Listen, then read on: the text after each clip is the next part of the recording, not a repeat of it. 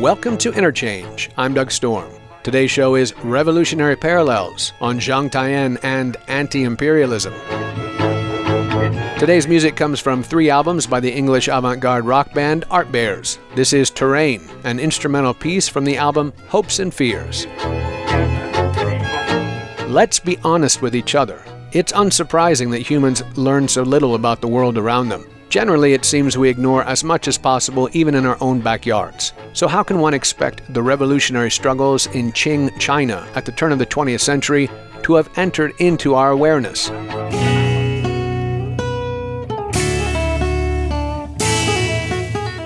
But in the wake of the national celebration of the American Revolution of 1776, we might turn our attention to revolutionary parallels. The great globe has been settled, divided, conquered, and ruled by humans for thousands of years. And once modes of travel advanced, the land and sea became a kind of geopolitical construct. People once called pirates became explorers, and conquistadors became discoverers. And we learned last week that as marauders, in the form of Western or European imperialists, leap and skip across great swaths of terrain, they bring their worldview with them, not to mention the ships, guns, drugs, and so-called civilization.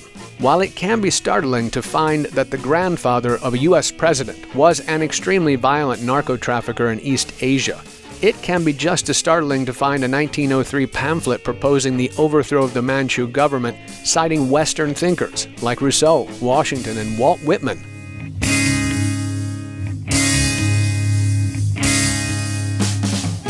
That nationalist pamphlet urging the creation of the Chinese Republic was called The Revolutionary Army, and it was written by Zhou Rong, with a preface by Zhang Tian. Both were imprisoned for this act, and Zhou Rong died there at the age of 20. Zhang was released in 1906 and even more prepared to foment the revolution, which would come to a head in 1911. Much of the turmoil in China was the result of foreign invasion, both military and ideological, and both might be called progressive interventions, bolstered by the Enlightenment ideas of so-called Western superiority. Illustrative of this, but impossible to detail here, is the Boxer Rebellion of 1911, an armed insurrection against those progressive invaders that was first supported but then opposed by the Qing government, led by the Manchu minority. This was a defining event for Zhang Tian, who cut off his queue or his pigtail in defiance, an act for which he might have lost his head. In the conversation that follows, references are made to Cuba's revolutionary and poet José Martí, to W.E.B. Du Bois and his 1903 book The Souls of Black Folk, to the German idealist philosopher Hegel, the central figure of Western imperialist philosophy, to the Yogacara Buddhism of India, and so much more that likely is unknown to most of us in the U.S. Thankfully, there are books to consult on these subjects. One such is by today's guest, Viren Murty. Murty is an associate professor of history at the University of Wisconsin in Madison and author of The Political Philosophy of Zhang Tian, The Resistance of Consciousness, published by Brill. We begin by placing José Martí and Zhang Tian together in their revolutionary moment. And now, Revolutionary Parallels with Viren Murty on Interchange on WFHB.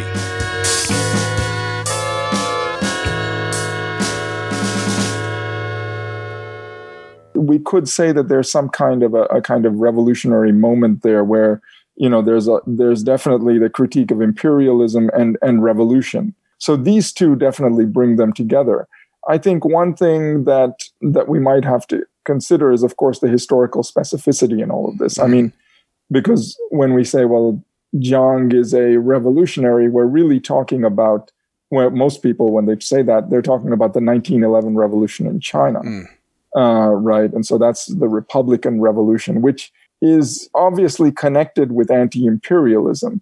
But it's also, and this is more in the Chinese kind of context, it's much more connected in their imaginary with anti-Manchuism, right? Because the last dynasty in China was the Manchu dynasty. Zhang is often thought of as is a Han nationalist, right? I mean, and someone who is really rethinking Chinese identity according to the, based on the Han ethnicity, and then to overthrow the Manchus, right? But of course, that's connected to anti-imperialism from two perspectives. So The first is that in the late 19th, especially early 20th century, Jiang is already thinking about the Manchus' conquest of China as something similar to imperialism all over the world, right?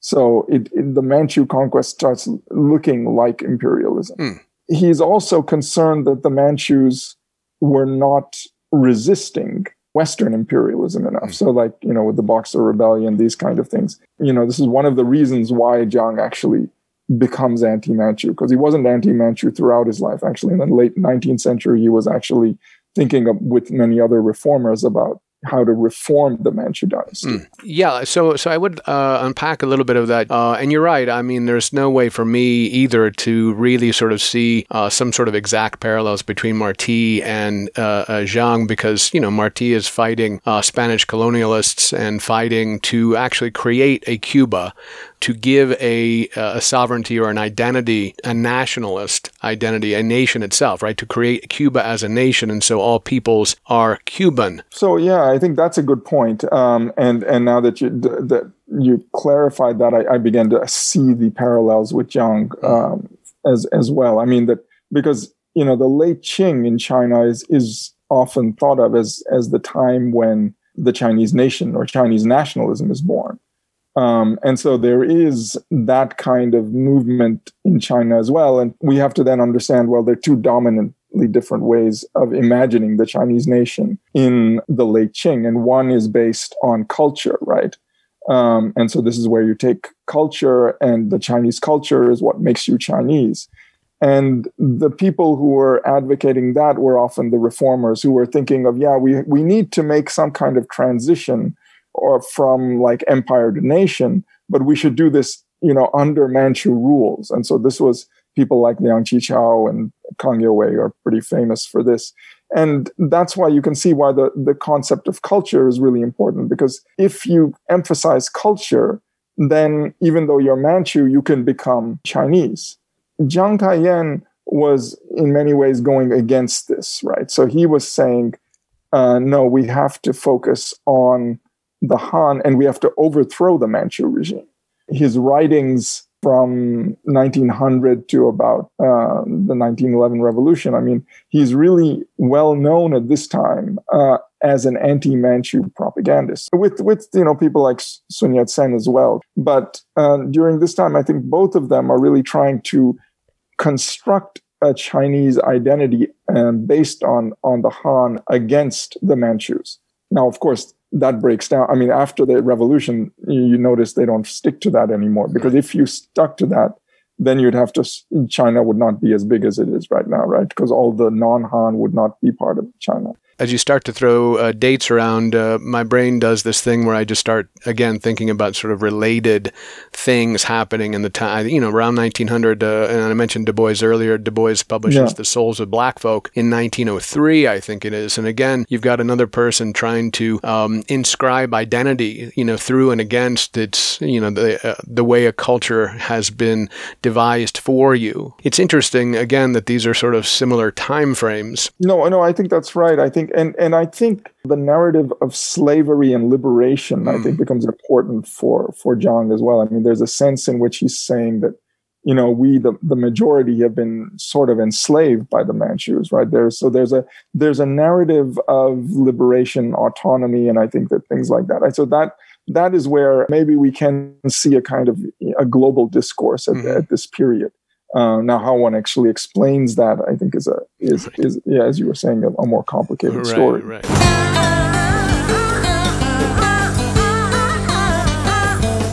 You're listening to Interchange on WFHB. Our show is Revolutionary Parallels on the Chinese scholar and philosopher Jiang Taiyan, with guest Viren Murty. In it, we seek to detail the tangle of the so-called East and West at the turn of the 20th century, where we find imperialism striding the globe with technological strength and a will to power, and the ways anti-imperial nationalism is deployed against it.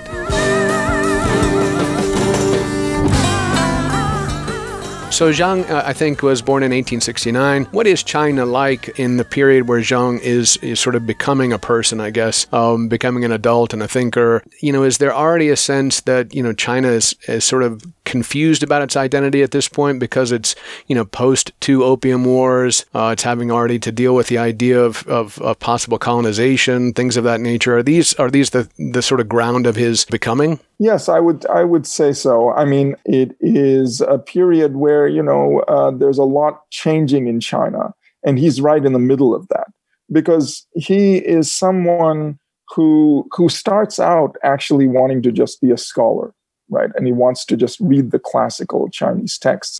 He eventually finds that, there's too much going on, and he begins to get into politics. And he starts out as a reformer in the 1890s, right? And so he's actually, sort of in the same camp as the people who are trying to protect the Manchu or trying to reform within the Manchu Empire. Jiang is a part of that. Of course, that fails.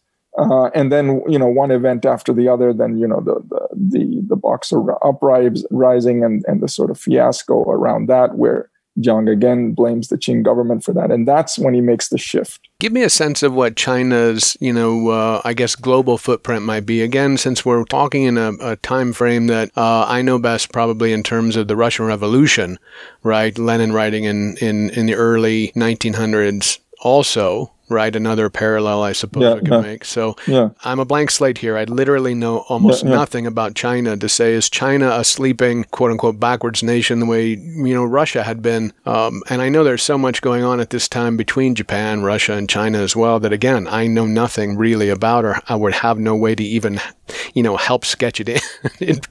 I'm sure it'd be too complicated to try to sketch in, but this is all happening, right? So it's just a very difficult global picture. It's a complicated period because if you think about it, the 1900s are crucial, but we should think about, well, why did all of a sudden a lot of these intellectuals begin to really think of reform? And one of the events, of course, the Opium War is there. But even after that, 1895, the Sino-Japanese War is really crucial here. Because, and many people say that it's after that you really get the birth of the Chinese nation and so on, or the birth of the Chinese nationalism at least.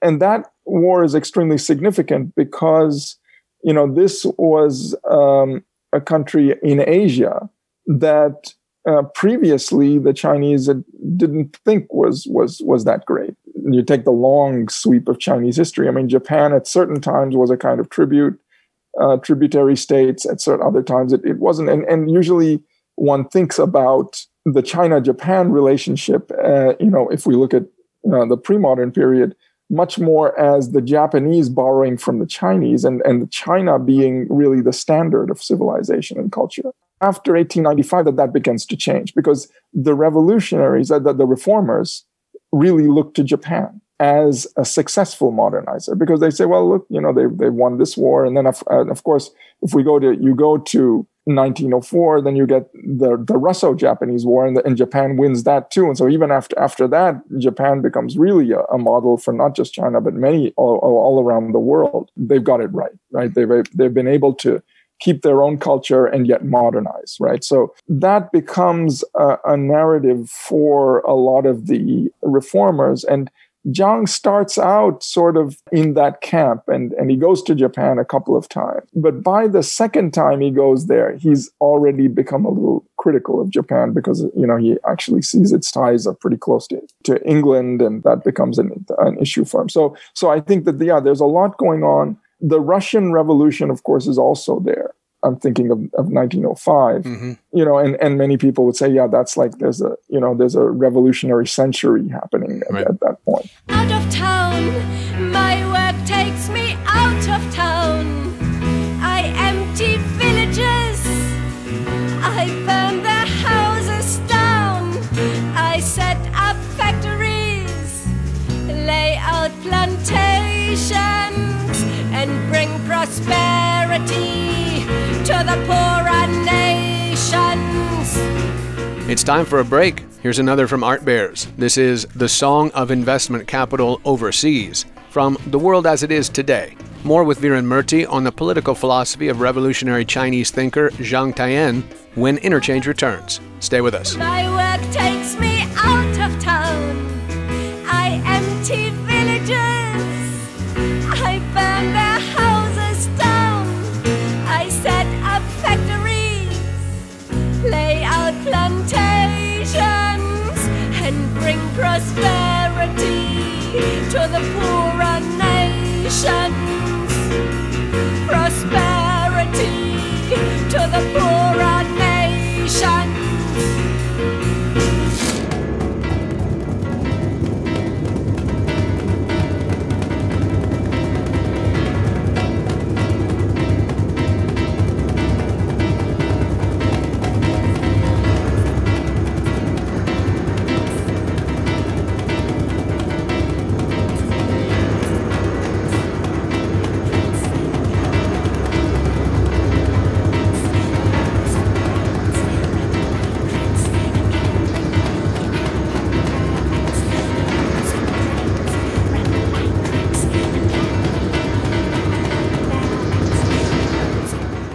Welcome back to Interchange on WFHB. Our show is Revolutionary Parallels on Zhang Tian and Anti-Imperialism. And our guest is author and scholar Viren Murty. In this segment, we'll begin with Japan as a model of modernization in Asia, and then move to Zhang's deepening understanding of German idealism through the lens of India's Yogacara Buddhism.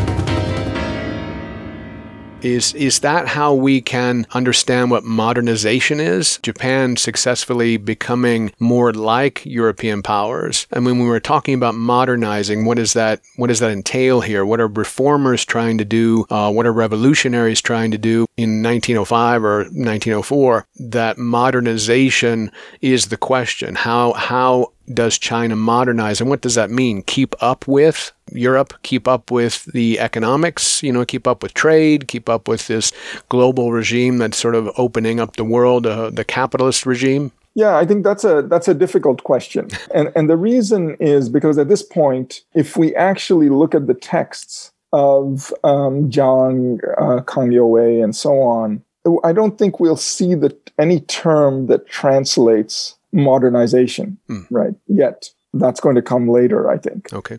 But on the other hand, all of what they're talking about in some way deals with modernization. And so one has to sort of put the pieces together. And the thing is, we can put the pieces together in different ways.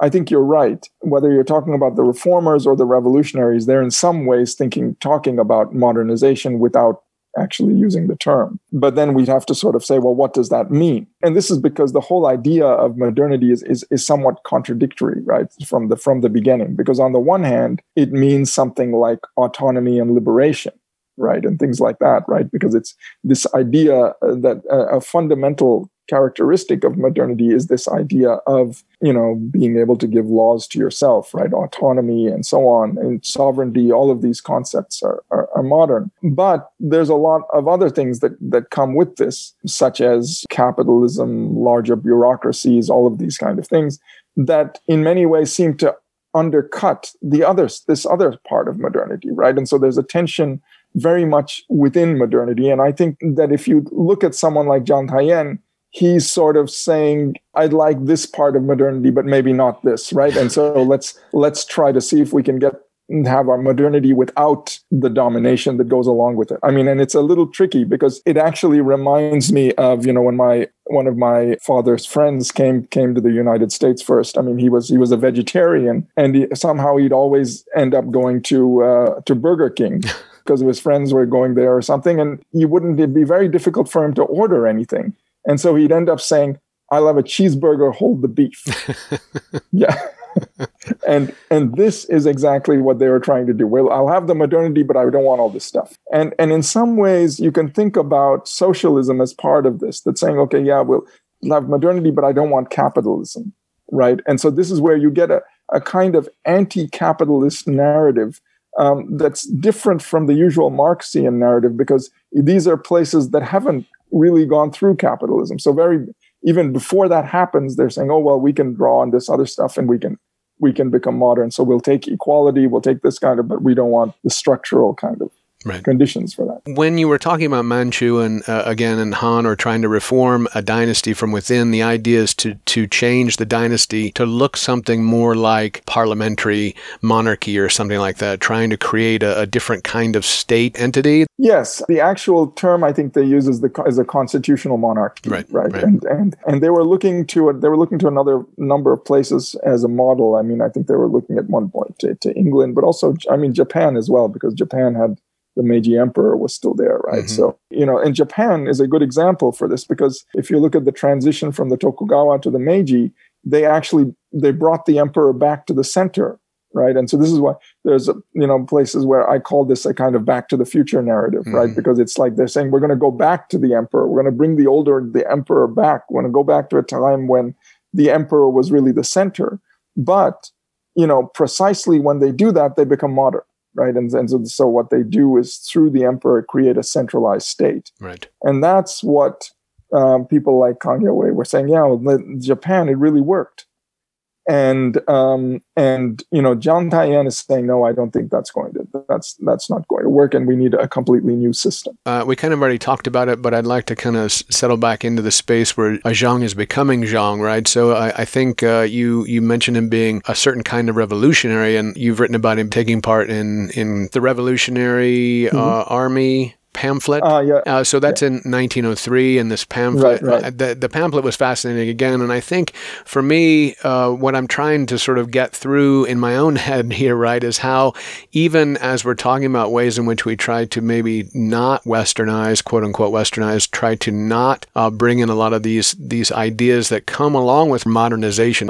There's the issue of this kind of infiltration of Western ideas, right? So, and I don't know if this happens at an elite level or an intellectual level, but clearly when you write about people becoming Washingtons and referencing Rousseau and Walt Whitman in your pamphlet, this is a fascinating thing to me, right? I mean, it was like, it kind of blew me away to think about it, right? It's another world to me that I just had never even imagined being influenced at all by, Leaves of Grass. Yeah, so it is that. I mean, I think that you have here at the time, especially in that period, right, the 1903, and Jiang Taiyan he writes the preface for that text. And that's a really famous text of anti-Manchu propaganda. I mean, in fact, it's partly the reason why he ends up in jail. And I think that becomes a kind of turning point for Jiang. I think after that period, he becomes much more, I don't know if anti-Western is the right term, but definitely anti-imperialist in a larger sense, right? Really thinking about it. I mean, this is also partly because when he gets out of jail, he goes in 1906. He goes to Tokyo, where he interacts with some of the socialists over there.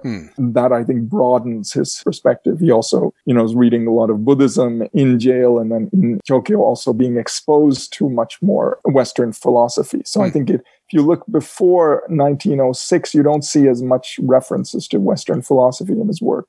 It's really after that. And so we really need to think dialectically about the West anti-West, because I think it's precisely when he becomes more exposed to Western thought that he becomes more anti-West in some sense. Right. Yeah.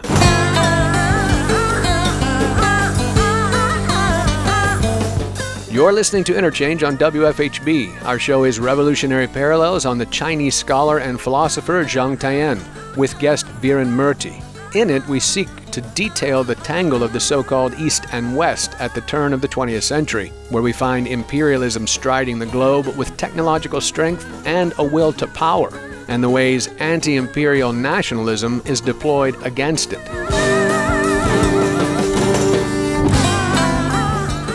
Again, the striking parallels to, I guess, revolutionaries in some sense, but the ways in which, the state jails you, and while you're in jail, you read and learn to be more revolutionary, right? Exactly. You come out of jail much better prepared to fight against the thing that sent you into jail. It's pretty fascinating, and, in parallels with Malcolm X there for sure, in terms of, having jail turn you into something else. I think that's a great, an interesting parallel that I didn't think about. I mean, because, and in the Malcolm X case, I mean, he memorizes the whole dictionary in jail, which is quite a feat. And of course, with Zhang, it's more maybe more of a switch in perspective. I mean, he's also a victim of circumstance. I mean, there are not that many books he could read. I mean, there were like missionary books that you could read, and then he had a friend come in and give him these Buddhist texts, and he was reading those. So the Buddhism becomes central to how he thinks about then attacking the sort of westernizing ideas that are happening at the time. Zhang becomes a person that is studied also, and I think a lot of what you've written about seems to be about how people have thought about Zhang's thought as well. First of all, and this was sort of interesting, Zhang was sort of forgotten for a while. I mean, when I was doing work on my, which was my dissertation, so back in early 2003 or sort of 2002, 2003, I was in a bookstore in China and said, I want something about, I want to find stuff on Jiang Taiyan. And the bookstore person didn't know who he was. He said, well, what kind of songs has he sung recently? And I was like, I was okay. But on the other hand, it was sometimes mandatory to write about Jiang Taiyan. But what you'd have to write about was how he was a great nationalist. Oh, okay. So it's largely that as a nationalist that he's remembered. So, and also as a scholar of national learning. And then, of course, those texts are very difficult because on the one hand, he's going back to a lot of characters, that are not used anymore in Chinese. And then he's using those sometimes to talk about very modern things, like something like a theory of evolution or something like that. But one of the things that were overlooked is these writings from, 1906 to 1911, where he uses a lot of these Buddhist writings to develop more philosophical ideas. And that's largely what I focused on. So that would be sort of where I come in relation to a lot of the other readings of Zhang. Now, of course, in Japan, there was a tradition where a lot of scholars were looking at Zhang in that way, which is part of the reason why I started gravitating to Japan. Let's talk about the idea of Pan-Asianism sort of being a negative in the first place, that then sort of morphs into a positive, I suppose. Do you mind? So Pan-Asianism, one of the reasons why it's seen as a negative is because it's connected with Japanese imperialism. Even today, if you go to China, there is a little bit of suspicion about something like Pan-Asianism because, it was the ideology that the Japanese used to invade China and Korea.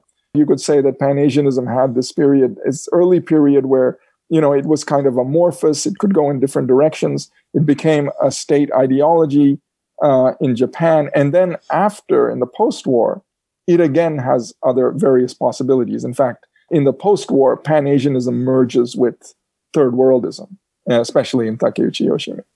Pan-Asianism as third worldism in the idea that the third world is another way that would be better than the first and second worlds? Yes. So at least, yeah, that's one way of thinking about it, because of course Bandung becomes a big part of that, right? And so this is even before, third worldism becomes a major term. I think it's in the 60s. Mm-hmm. Takeuchi has this one dialogue with another well-known intellectual. His name is, I think, Umesao Tadao, who was very famous for saying that Asia doesn't exist in the late 50s and 60s in Japan. And he was saying, I could go to France and I feel much more at home than if I'm a Japanese. I go to India and I feel there's nothing connecting me in India. And Takeuchi Yoshimi, to respond to that, he comes up with a definition of Asia that takes it away from geography, right? So this is where he makes the famous statement that, it's confused a lot of people. And that is that, I could say what really defines Asia is resistance to imperialism. And then,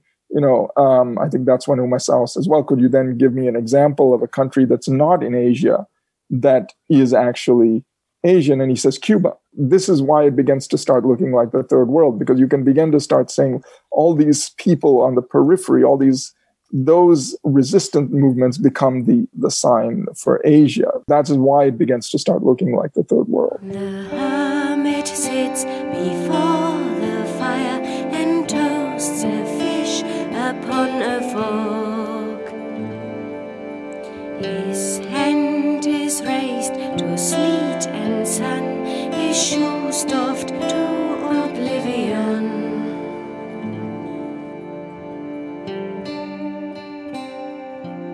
It's time for another break. This is The Hermit from Winter Songs, the 1979 release from Art Bears. More on Zhang Taiyan and the turn to nationalism in China when Interchange returns on WFHB.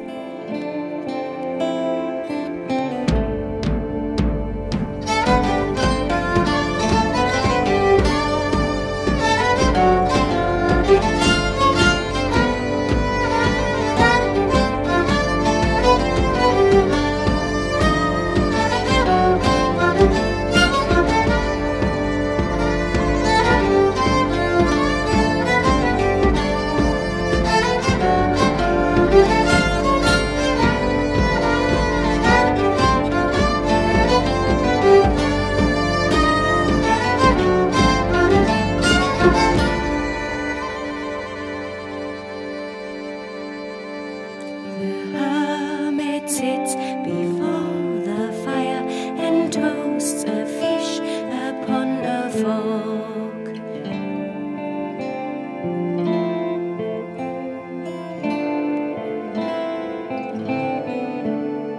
His hand is raised to sleet and sun, his shoes doffed to oblivion.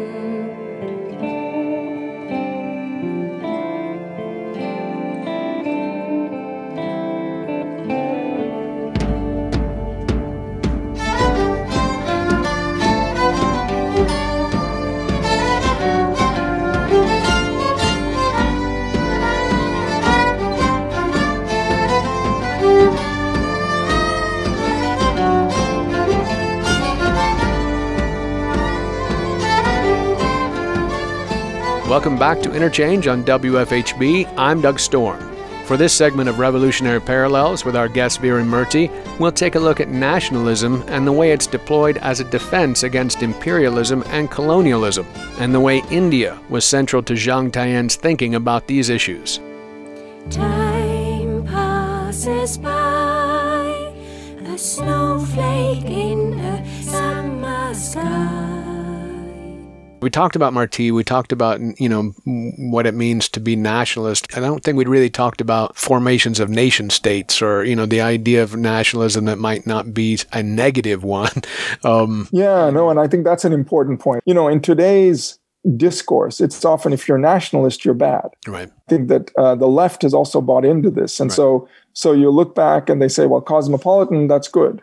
I think they totally forget the Pan-Asianist tradition was not part of, wasn't that. Neither was the Third Worldist, and neither was Jiang. Even though Jiang has this critique of the nation, right? He says that the nation is ultimately illusory. But in that same essay, he says, if you're an anti-imperialist nation is extremely important. You can't get rid of the nation state there. But, if you're an imperialist nation, well, then that's another story. So the possibility of the nation state being something more than just something negative, right? Right. And that it could be a step on the way to something different, right? Because the whole point of third worldism is that nationalism was connected to socialism. Anti-imperialist nationalism was connected to socialism. And so I think that is also something that Jiang is kind of a harbinger for. I mean, he begins that. And then Takeuchi Yoshimi really develops that later. The question is not of negating the nation and then being cosmopolitan. And this is interesting because there is, Kotok Shusui, an anarchist who Jiang was discussing with, or they were both part of that socialist study group where he presented this whole the essay on the state. He was very much saying, we've got to. And he's actually one of the people who wrote the first text on imperialism. So I think it's before both Lenin and Hobson. And he was very much completely anti-nationalist. Jiang is going against that, although he doesn't mention Kotok Shusui directly. Later on in the 60s, 50s or 60s, there's a Japanese Marxist named Ishimoda Sho, who writes a really nice essay on this, where he really says, you've got to distinguish between the nationalists that are anti-imperialists or even a nationalist informed by Marxism and so on, and Kotok Shusui, and he's not able to make that distinction, perhaps because he's in Japan and he's not. By the time he's writing, Japan is not really facing imperialism in the same way as the Chinese. It's really fascinating to make the imperialist versus anti-imperialist idea like a nation that is imperialist versus a nation that's I guess, minding its own business, right? Yeah, no, and I think the distinction probably has to go deeper than that, because sure. the thing is, there's the whole problem, as something that Moishe Postone mentioned, the Marxist thinker, that anti-imperialism isn't really a politics, right? So that if you just say I'm anti-imperialist, it doesn't tell you anything about what you're actually doing. So it's the same with the nation. If you just say you're an anti-imperialist nation, it doesn't tell you how bad your nation is internally, right? Right. So I think that the distinction has to be fleshed out in more concrete terms, in terms of like what the nation is doing and where it's going, right? And this is why I think Zhang and others, they in different ways, they try to spell out, well, what should a nation actually do, right? What should a state actually do? Right. That was Marti's, I think, goal generally as well, was to try to understand how you make institutions to serve the right kind of nation. Exactly. The idea that Asia is anti-imperialist doesn't obviously mean it's a perfect place to be. It means it's trying to not be taken over as a colony by the imperial nations, which at the time obviously would be the U.S. Yes. To be anti-imperialist is just not to be dominated by the U.S. So everyone would be Asia except the U.S. in that definition, wouldn't it? Yeah, well, the Euro-American bloc, right? And I think this is plagued the concept of Asia from the very beginning, I think.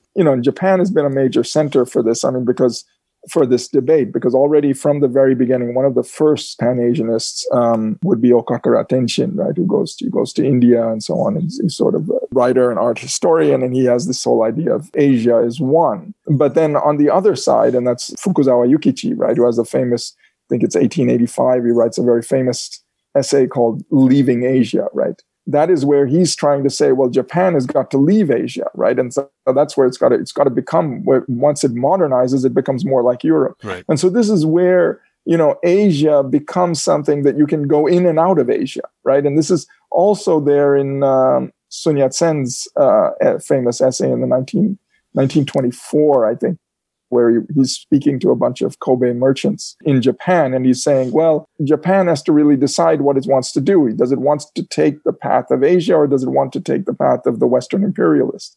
And, there he gives another example, which is very, very interesting. And that is the example of Russia. He says that Russia, after the 1917 revolution, it's jumped into Asia. It could have been Europe, but now it's jumped into Asia. And so we have to really think of it as, sort of a kind of model in that sense, right? So this is where Asia can then be connected to socialism. So there's really a politics behind this geographical category. And I think that I think is what I want to stress.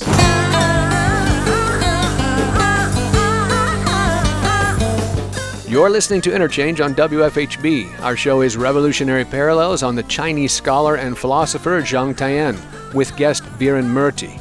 In it, we seek to detail the tangle of the so-called East and West at the turn of the 20th century, where we find imperialism striding the globe with technological strength and a will to power, and the ways anti-imperial nationalism is deployed against it.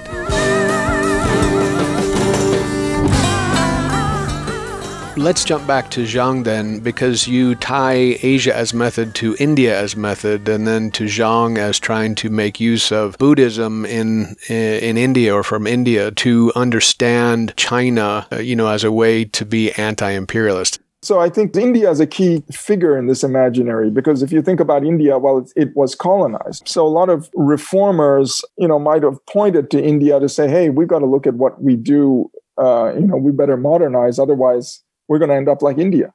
And this is something that, Fukuzawa Yukichi says too in his famous book called An Outline of a Theory of Civilization, which was published in 1875. And he says, if you don't modernize, you're going to end up like India. And so there's a kind of linear way of thinking about India. But I think with Zhang, that changes a little bit. Because, he's actually looking at India as a symbol for the struggle against imperialism.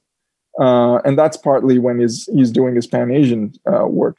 Well, it is a hard thing to get your head around, I suppose. One of the things that were, I think, most interesting to me, again, is trying to understand how one combats the thinking that begins to invade a country when you start to think about modernizing, think about being like Europe, think about how being successful in that way is a path to follow. A lot of these things are, of course, linked to what we call progress, and progress has, as you point out, a kind of linearity to it, right? The idea that you're moving towards this better thing, and the philosopher that we point to in this, you do in particular, but that is known for this kind of thinking is Hegel in particular. So can we work our way into that particular conversation where Zhang is trying to, I guess, philosophize against Hegel, against the idea of this kind of linear notion? I think Hegel is a really interesting figure here, and I think his impact in East Asia, I think,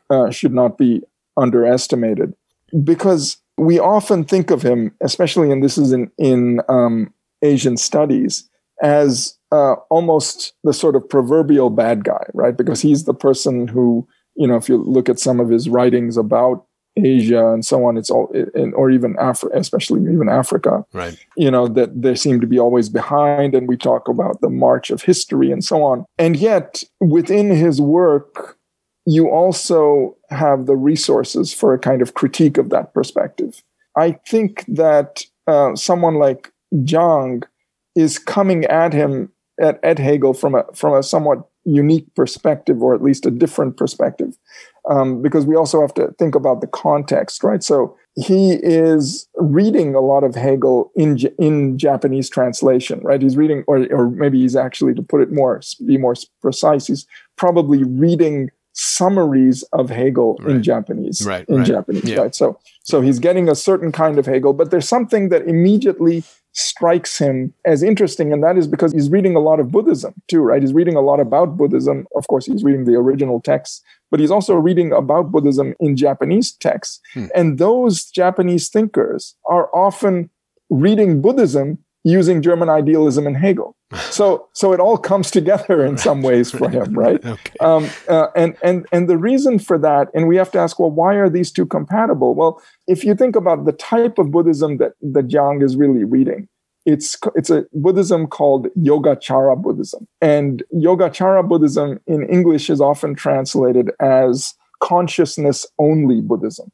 So you can immediately see why idealism could look very interesting for someone who's very interested in Yogacara Buddhism, right? Because the idea of Yogacara Buddhism is the way in which, things that exist are not independent of our activity. Right. And that's a fundamental Hegelian position, right? I mean, from the phenomenology to later on, that we can't think about the world as mind independent. So now we see that one point of very important overlap. Now, from there is something he wants to criticize, at least in the way that Hegel is interpreted in Japan at the time, and is still interpreted, and that is what you pointed out, this idea of a linear kind of history, right? And he uses the idealism in some ways, this idea that, we create things, to then go against the idea of there being a linear dynamic in history. He goes on further to then say, well, yeah, that linear progressive vision of history is actually used to cloak imperialism and so on.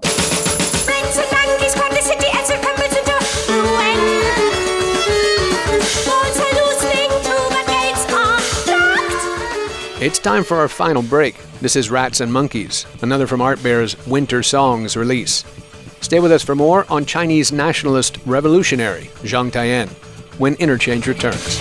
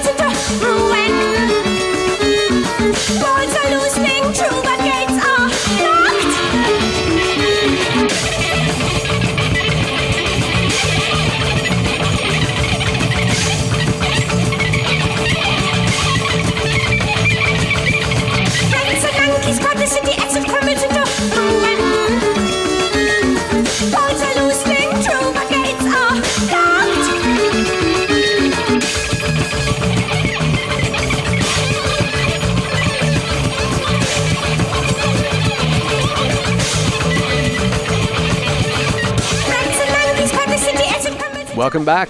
You're listening to Interchange on WFHB. Our show features the thinking of Chinese revolutionary philosopher Zhang Taiyan with guest Biren Murty. In this final segment, we'll tackle the thorny Enlightenment idea of subjectivity and individualism as the key to liberty in a culture with a very different understanding of being and time.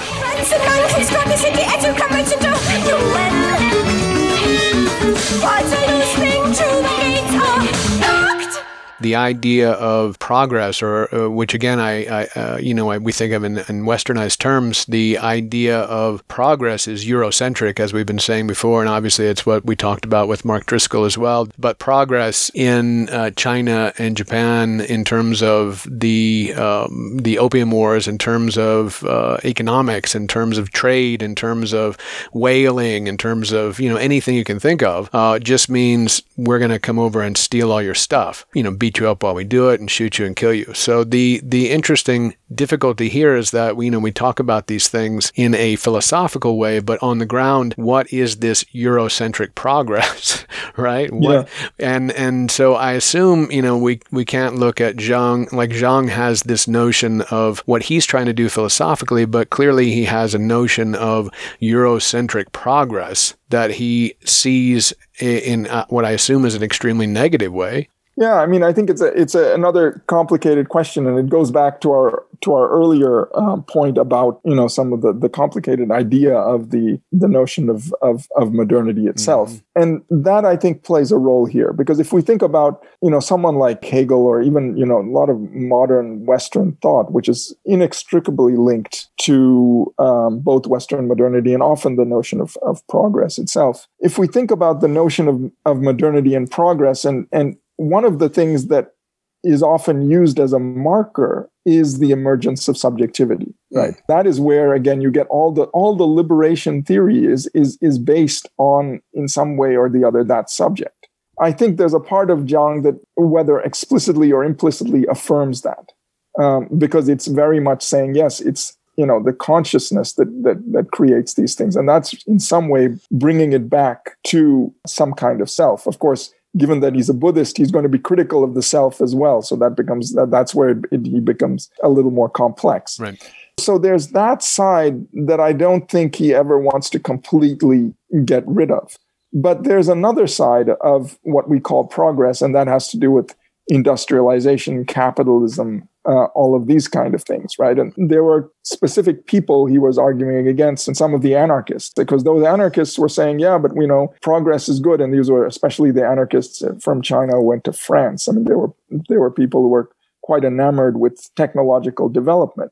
And what he wanted to say, and he has an essay, Zhang Taiyan has an essay on the two-sided nature of evolution. And there he says, well, the whole thing about, if you look at the dynamic of progress, it's actually two-sided. As things get better and better, they actually get worse and worse as well, right? So this, in some senses, anticipates a lot of the thinking of the 20th century, I think, especially 20th century continental philosophy, right? Because in the 20th century, you get the idea that as modernity develops, it actually undermines freedom.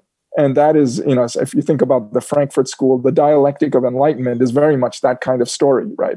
And yet, Hegel is underneath somewhere of all of this, because if you're saying, well, what happens when you get out of it? Well, if getting out of it is the realization of freedom, it brings us back to the Hegelian narrative.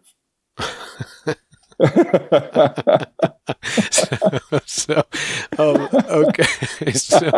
So I like let's do just a little bit about evolution and what you were just talking about too, because I do also find it fascinating how these concepts that we tend to run in the background, our operating systems, right? Our operating systems of modernity, or trying to understand what it's like to be human or to imagine progress, and evolution's at the center of this, right? Darwin's ideas applied to social constructions as well create this idea of progress. And again, it's a Eurocentric progress, right? That there's a certain kind of person, a certain way to be, a certain type of thinking, a certain type of agriculture, a certain type of dealing with the world, a certain way to be in nature, and all of it is this way, and the rest of it needs to be progressing towards that.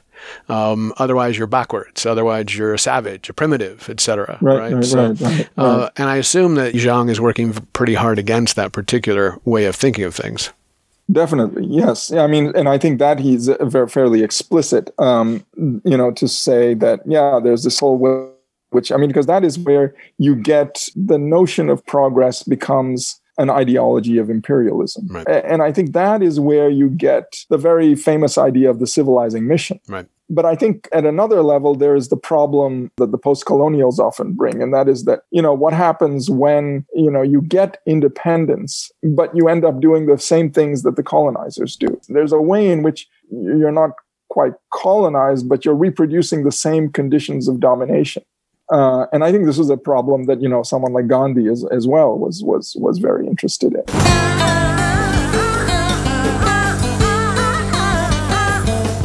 You're listening to Interchange on WFHB. Our show is Revolutionary Parallels on the Chinese scholar and philosopher Zhang Tian, with guest Viren Murty. In it, we seek to detail the tangle of the so-called East and West at the turn of the 20th century, where we find imperialism striding the globe with technological strength and a will to power, and the ways anti-imperial nationalism is deployed against it.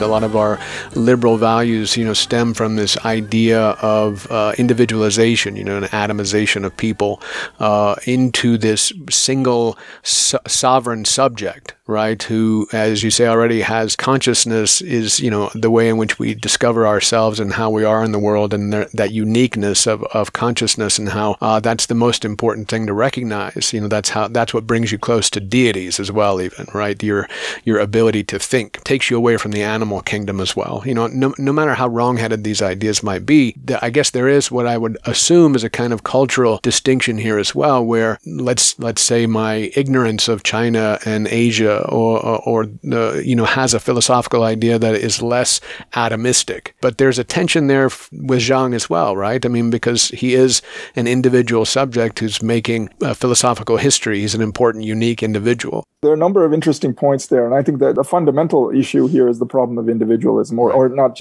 individualism, but the very idea of the individual. Right. It can also bring us back to Hegel. I mean, one of his big criticisms of what he calls the Orient is that, they don't have the moment of subjectivity or individuality, right? And even Marx on the Asiatic mode of production, it's often, there's a lack of space for individuality in that. But in this particular period, what also makes this question interesting is Mill is being translated at this point, around this time, in both China and Japan. Zhang is familiar with these ideas, and there's a side of him that is extremely interested in the individual.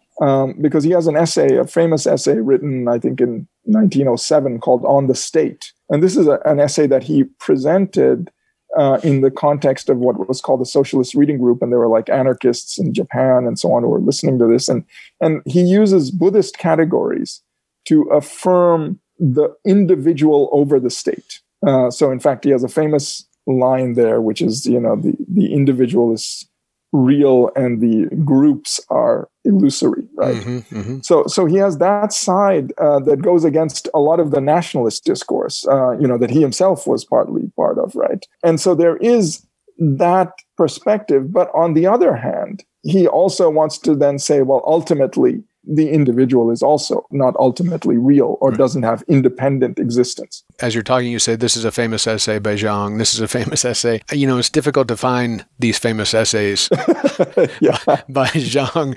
I would have read a couple if I could have found any. Okay, so I guess the first I should make a pitch. I'm on a project now to try and translate some of Zhang into English. Okay. So hopefully that'll be out at some point with another friend. And one of the things I do want to get in there are these political essays because they're shorter. I say it's famous maybe because I've read it a couple of times, many times, but I think that it's not. I should say it's famous among a certain group because Zhang is not until more recently, really famous for these essays until, he started becoming more recognized as a political theorist. And now there are people who work on him in China and Japan. Mm. But I think, if you really look at, what is he really famous for? And that's going to be the anti-Manchu essays. Some of those, I think, make their ways into textbooks in China. Oh. So those are specific to a Chinese context, though. It has less of a... Yes, exactly. So that's what I want to try to do is is with the translations to try to say, well, maybe there could be something of this that's interest beyond just China. In fact, that's how I got interested in Jiang. Let's have this be the last word, because I wanted to know, how it is that, besides waiting for you to make these translations, how it is we can think about what Jiang could stand for as we move, as we continue to move what I think of as the wrong direction in the world. Are there things that you're finding in Jiang that would be, helpful to us or would show any kind of way to sort of stand against what I think is still, an imperialist culture, an imperialist economics, an imperialist world order. And I assume that, at least I hope anyway, the idea is that there are things in Jiang that can help us think against it. I think the first thing is imperialism. And I think it's concerning that a lot of people today don't want to talk about imperialism. I mean, there even among Marxists, there are a lot who want to say, well, imperialism is passé. All we need to do is talk about capitalism. Now, of course, capitalism is very important, but I don't think imperialism has gone away. I think that it may have changed its form, right? And I think here there's a lot of questions about how we should think about imperialism in a neoliberal world. I mean, it's just like capitalism has also changed. It became neoliberal. This is where one of the things we need to do when we think about Jiang's significance, and here we would also say maybe the significance of something like third world resistance, the significance of resistance to capitalism and all of these kinds of things, is to try to situate, well, what happened to imperialism? And, one of the texts that has helped me think about this is a text by Leo Panitch and Sam Ginden called American Empire and the Making of Global Capitalism, which makes the argument that what's happening to imperialism today is that you have the United States that acts as a kind of policeman for global capitalism. It makes the world safe for global capitalism. Right. In that context, thinking about Jiang's critique of both imperialism and the ideology of progress, I think, become very important. And so this is where we can begin to think about where do we see resistance and what would resistance look like. And so this gets into the question of contemporary China as well, right? Where you do see some resistance to the United States. But then the question is, where is that going, right? And I think that there again, Jiang could become useful, right? To look at, well, what is China actually doing? Is it in the same game trying to get the upper hand, or is there the possibility of it doing something different, right? I think, and that's one of the types of questions that he might help us to pose. Then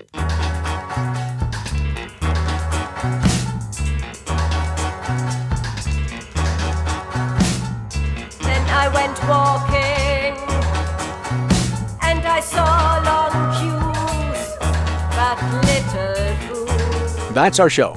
We'll close with the last song by Art Bears. This is Truth, off of the 1981 release, The World as It Is Today. Then I got talking, but the soldiers would not let me stay.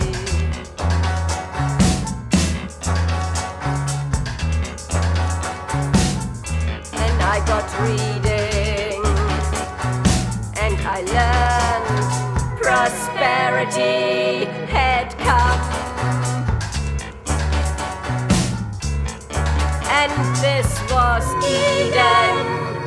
Worms appeared, and truth brushed them away. Thanks to Veera Murthy for discussing the political philosophy and cultural context of Jiang Tian, and introducing us to new models for thinking about nationalism and ways we might reconsider the value our own imperialist nation places on spreading commerce and liberty across the planet. I'm Doug Storm. I produce Interchange. Cade Young is executive producer. This is Bloomington, Indiana's community radio station, WFHB. Thanks for listening.